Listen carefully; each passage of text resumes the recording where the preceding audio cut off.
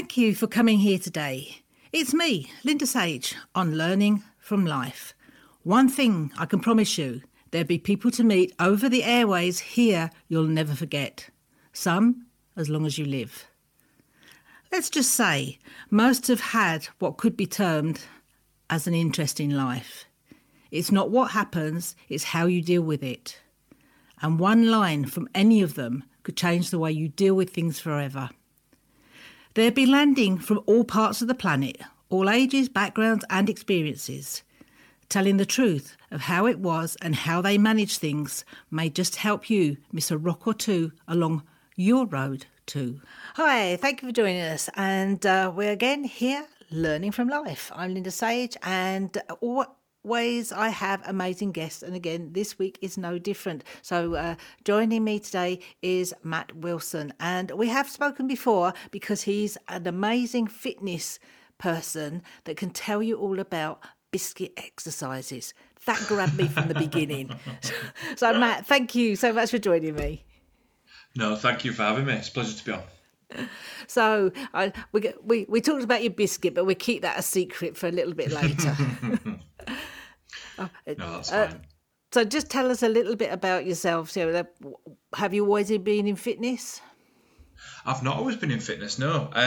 I've done many a thing. I've been a bit of a jack of all trades, a bit of a Del boy, if you will. Tried a few businesses, but I spent a lot of my time in sales and managing a team in a corporate environment in an office in Leeds. I only really hit fitness about 4 years ago, and I got made redundant. So that was a bit of a jump, but it was something I was passionate about and something that a journey I've been on myself, a bit of a body change over about 10 years. So I'd made the change myself, so I wanted to pass it on to other people. And I know when we see the photos of you, because obviously you work a lot through Facebook, there's some fantastic pictures of you, and you are a product of your product, obviously.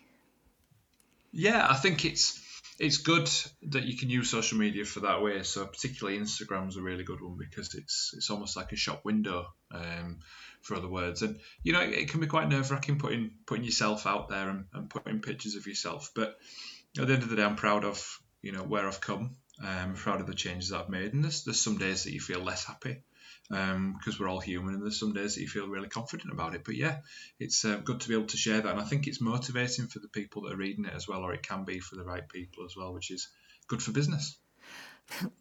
But also, you don't necessarily go for the Wonder Woman or the Superman type either, do you? No, so I have worked over the past few years with a lot more of people that want to make change, but not necessarily just their body change. So it may well start off, maybe it's fit for 50, maybe it's, hitting 30 and wanting to, make a change.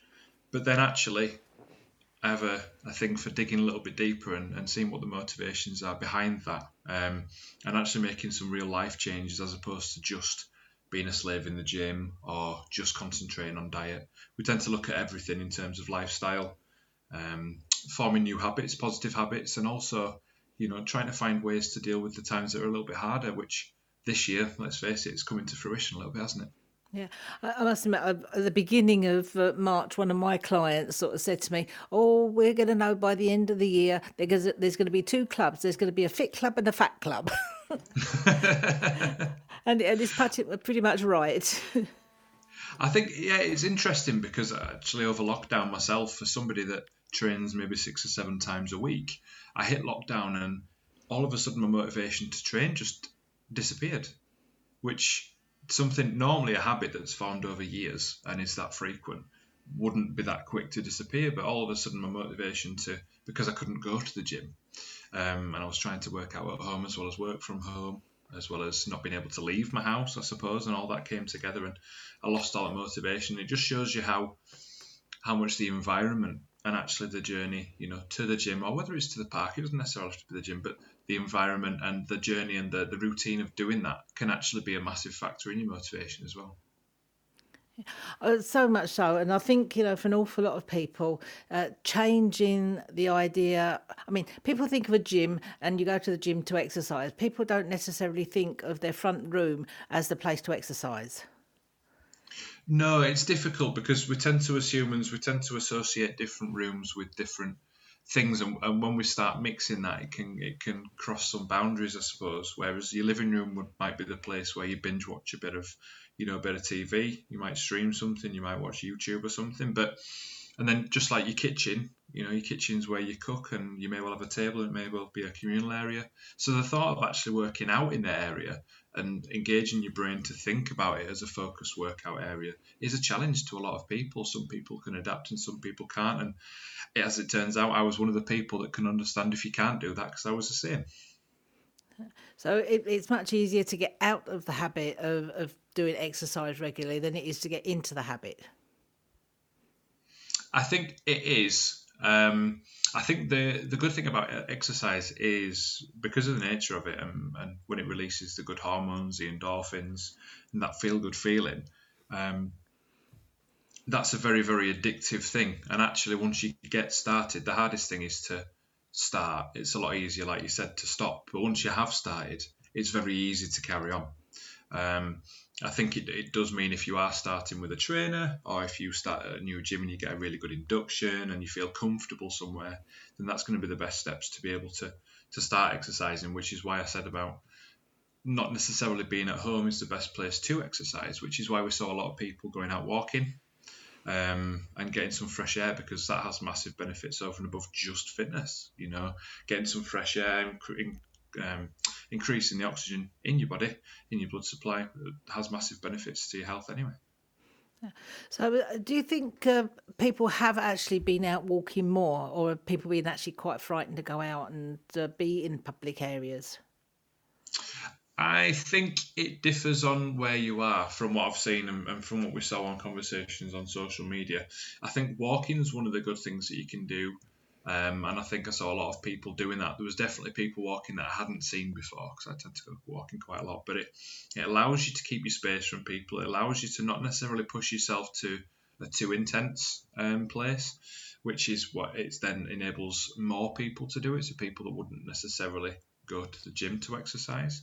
But it also means you can leave your home surroundings. So during something like a lockdown, you are within the same four walls, for want of a better phrase, for such a long time. It can be liberating almost to get out and get some fresh air. It was just so good to see more and more people out and about, especially if you've got a dog. What a perfect excuse. I've just adopted a cat, and I don't think I'll be taking that one out for a walk. But well, you could do. No, I don't think I go that far. But definitely, being chasing around and looking after the cat, even like feeding the cat, getting up and down and bending up and down and reaching up for the container with the food in and things like that, was movement that I wasn't doing before. Absolutely, and I think you've inadvertently hit a nail on the head there as well, because it's all about what they call in the industry NEAT, so NEAT, so it's your non-exercise activity. And the T stands for thermogenesis. We don't need to worry about that. It's basically burning calories. But the idea is that it's not based around planned exercise. So it's movements that you would do over and above what you'd normally do. And you're quite right. If you get a pet, or if you're looking after someone's kids, or you're just cleaning a little bit more often because you're in the house more, you are moving more. And by moving more, you're using your joints. It's good for your muscles. It's making your body work a little bit harder, so it is good for strength and all these things. As we get older, strength starts to diminish a little bit, and these are all natural processes, and every single bit that you can do over and above what you were doing before is only a good thing, and it doesn't matter how big or small. And I must admit, when we were talking before, you were saying about like the time between the programs, when you're watching your favourite programs, but every time the adverts come on. Yeah, absolutely. So we think about natural breaks in what we do. So advert breaks are great for advertisers because they know that you sat down and they know you're engaged and you're ready to watch an advert. So as much as we don't like to feel controlled, that's what it's designed to do. So it's little times like that that you can actually utilise to get a little bit of exercise. There's some interesting research on being sedentary, so the idea of being sat down for a long time.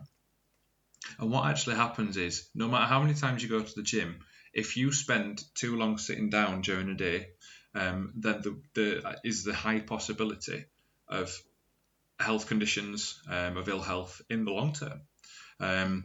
Which is why a lot of fitness trackers and fitness watches now remind you, if you've not stood up and stretched, if you've not moved for a while, whether it's half an hour or an hour, they do remind you to do that. And it's quite useful, that, because even if at an ad break you were to stand up, stretch, or if you were going to go, make a cup of tea, or if you were going for a toilet break or something like that, it is all for the benefit of you. Because if, no matter, like I said, no matter how many times you go to the gym, if you're sat down for a long period of time, there's all sorts of stuff that starts happening. They looked at a study on, it was older people in a care home setting, and obviously at that point, when you're a bit older, things are magnified. The effects of things are magnified. But if you took somebody that was sat for 8 hours non-stop and then did 30 minutes of exercise, and then compared them to somebody that was up and down all day but still spent 8 hours in the chair and did 30 minutes exercise, their health outlook was completely different. It's amazing, really, when you think about it, because you think, well, it's the same amount of time, so what does it matter? But your muscles are made to move. I'm just sitting here very quiet because since the beginning of COVID, I have sat so many hours, and I must admit, last weekend I did a really intensive 3-day train, Friday, Saturday, Sunday, and because it was from the States, it was like 1 o'clock lunchtime to 1 a.m. in the morning, and they went over as well, and. Literally, by the end of the third day, I was aching sitting down. Yes. So at some point you've got to think, haven't you? Because we all do it, but you've got to think, well, actually, if I'm aching or my body's telling me something's not right, then it's probably not right. Because what happens is we naturally lose posture. We start to stoop forward. If we're looking at a computer or you're looking at your phone, you tend to crane your neck a little bit. So everything is out of, muscularly, everything's out of its normal, comfortable position. Which means that you either need to move it back, you need to exercise it and warm it up in order to not do any damage, or actually, you are going to ache. So it is really, really important. I think even if you were going to start something, if you're fearful that you sat down a bit too much, and you're sat there a little bit quiet after listening to what I've just said, just like you just said, Linda, if you were to take something away, it would be every 30 minutes set an alarm on your phone, and just a little reminder just to get up, and it might be to walk to another room, it might be just to walk to the other side of the house or the office or wherever you are, and come and sit down again. Just, take a few deep breaths, stretch off, maybe notice a couple of things around your house, be thankful for a couple of things, depends on where your head's at. And that, you'd be surprised what that can do for you. Right.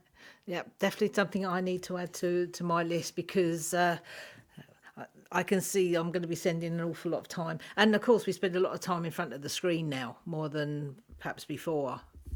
Yes. Yeah, absolutely. With everything being virtual nowadays, and there's some brilliant things have come out of everything being virtual. There's a lot more accessibility in being social. There's a lot more meetings and things going on, connecting people that never would be connected before. But on the flip side of that, we do have to be careful that we're not sat down for too long, because we're at home, we can flick from one meeting to another within 2 seconds, rather than there being a car journey, a rest break, something like that as well. So it does intensify things a little bit. So we need to just make sure we keep moving. Yes, I must admit, I think a lot of people got zoomed out at one point, and I'm certainly much more picky about what I do join in with now. Yes, I think we all jumped in. I think because we were. I think one of the big things for me was missing conversation and missing face-to-face conversation. And Zoom's done so much for that. But I think there's always that excitement to get involved and jump into everything you can. But you end up in the same position that you are if you were at work and you book too many things in, too many appointments, or too many things to do around the house. You just end up a little bit burnt out. And especially with screens, it can be quite intense sometimes, and you can find yourself getting tired as well. So if you do find yourself getting tired in front of a screen, that's probably a reminder that you've not stood up for a little while, and to actually not necessarily stop what you're doing, but maybe just take a break and take a breather, get a glass of water or something, and keep hydrated as well, because that's another thing that we forget to do. And I know I do. I'm no saint. Yeah. My go-to when I'm being good, I would say it's not all the time, but when I'm being good, is I get like the 4 500 milliliter bottles of water, and they're full in the morning, and they have to be empty by the evening. But it's easy to get out of those habits. I mean, that is being good. That is a really, really good way of doing it, and a very visual. It needs to be empty by the end of the day. But absolutely, it is very, very easy to not do. So what we find with habits, and I've done a lot of studying over the last few months on habits, is we need to start them very, very small, so tiny, and start with that intention, because you're the kind of person, you're building that person that wants to build that habit. And then once you do that, you'll naturally find yourself doing a little bit more, rather than jumping into the full habit, because if you jump in too fast, it can also disappear very quickly as well. So the other thing might be to just make sure there's some then bottles of water. There may be some, placed at different points in the house, so you've always got access to one, or you've always got a visual reminder that actually you need to drink a little bit more.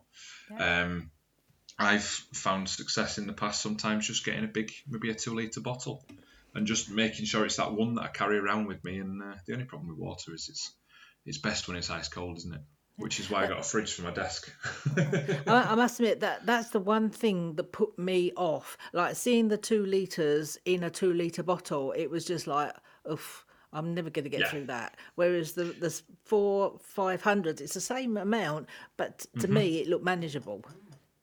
Yeah, it's a great point, and everybody is different. So what one person's habit may work, it may not work for somebody else. So if you are looking for different tips and different habits to try and get, just try something that is called habit stacking.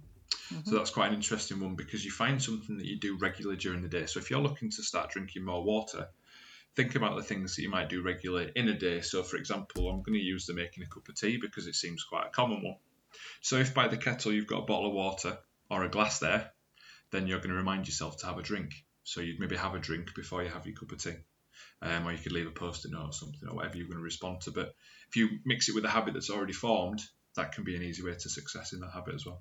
Yeah, no, that's great thoughts there. And of course, we've got to come back to your biscuit to get exercise, because this grabbed me from the beginning. I thought this was so good. Well, do you know what? I can't remember the exact word I used, but do you know what the idea is?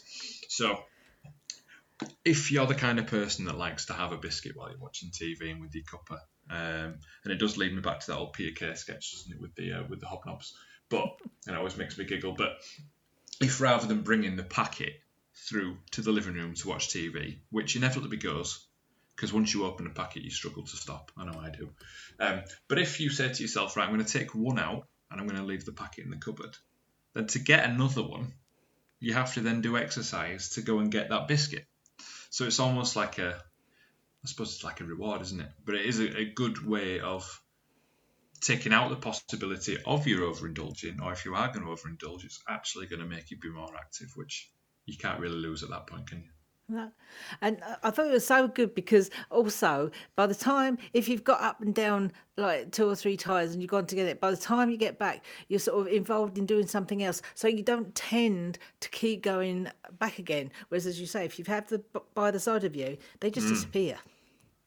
Yeah, exactly, and that's another one of the rules for things like habits. So if you are stuck in a habit, what we're saying there is the fact that you've got to get up and go and get it is you're making it harder to do.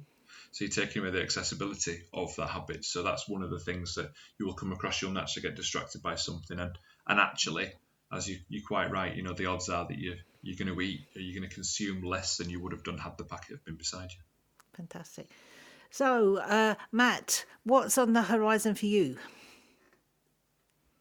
Well, I suppose at the moment I'm doing a lot of work with older adults, as we spoke about last time I was on, and I'm kind of waiting for things to be a little bit better to get some face-to-face groups going again.